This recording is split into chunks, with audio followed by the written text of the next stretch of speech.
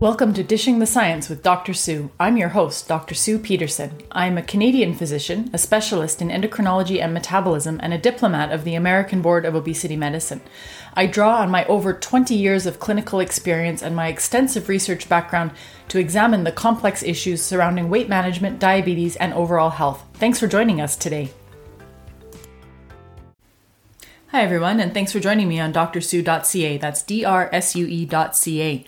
Today we're talking about whether spending more time at a target weight could protect against kidney failure in people with type 2 diabetes. Type 2 diabetes and elevated weight carry many health risks, with both being independently associated with a higher risk of kidney disease, and you can read more about obesity and kidney disease in a link in my blog post today. There are many important strategies to protect the kidneys of people with type 2 diabetes, including good long-term blood sugar control and blood pressure control.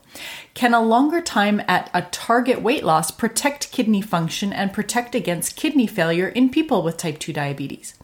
A recent study addressed this question using data from the Look Ahead trial, which was a study of intensive lifestyle intervention versus standard diabetes care in people with type 2 diabetes, and a link to this study is in my blog. The intensive lifestyle group received a program of reduced calorie intake and increased exercise aimed at achieving at least 7% weight loss, while the standard care group received usual diabetes care and lifestyle support.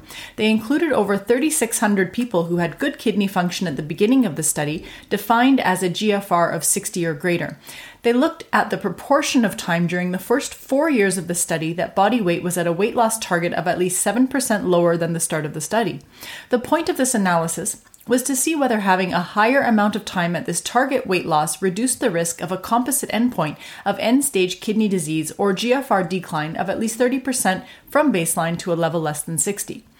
During a median follow-up of 8 years, they found that the more time that the participants spent at their target weight, the lower the risk of a poor kidney outcome. They found that compared to people who spent 0% of time at target weight, if they spent 70 to 100% of the study time at their target weight, they had a 46% reduction in risk of having a poor kidney outcome.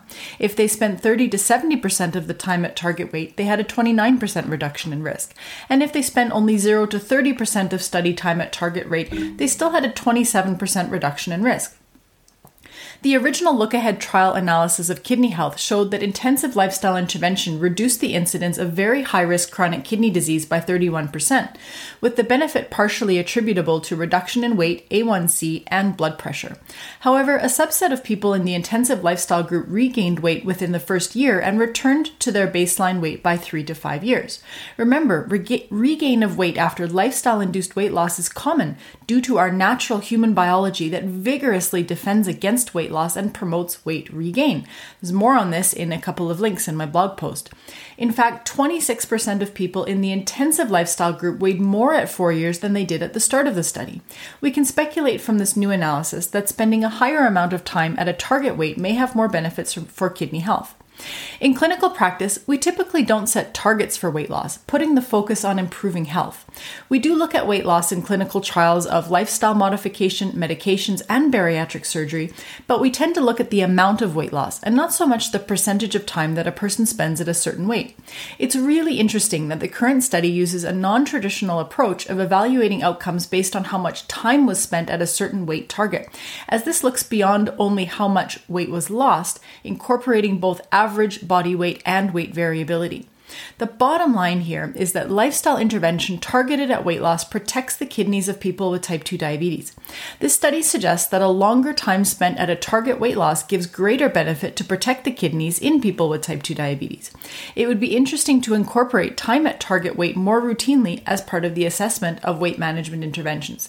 Thanks for listening. drsue.ca, drsue.ca.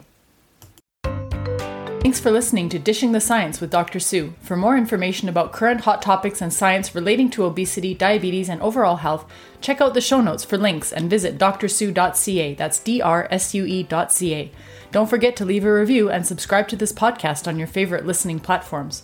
Medical discussion on this podcast is of a general nature only, not designed to give specific medical advice to individuals nor their individual healthcare providers, and is intended for a Canadian audience.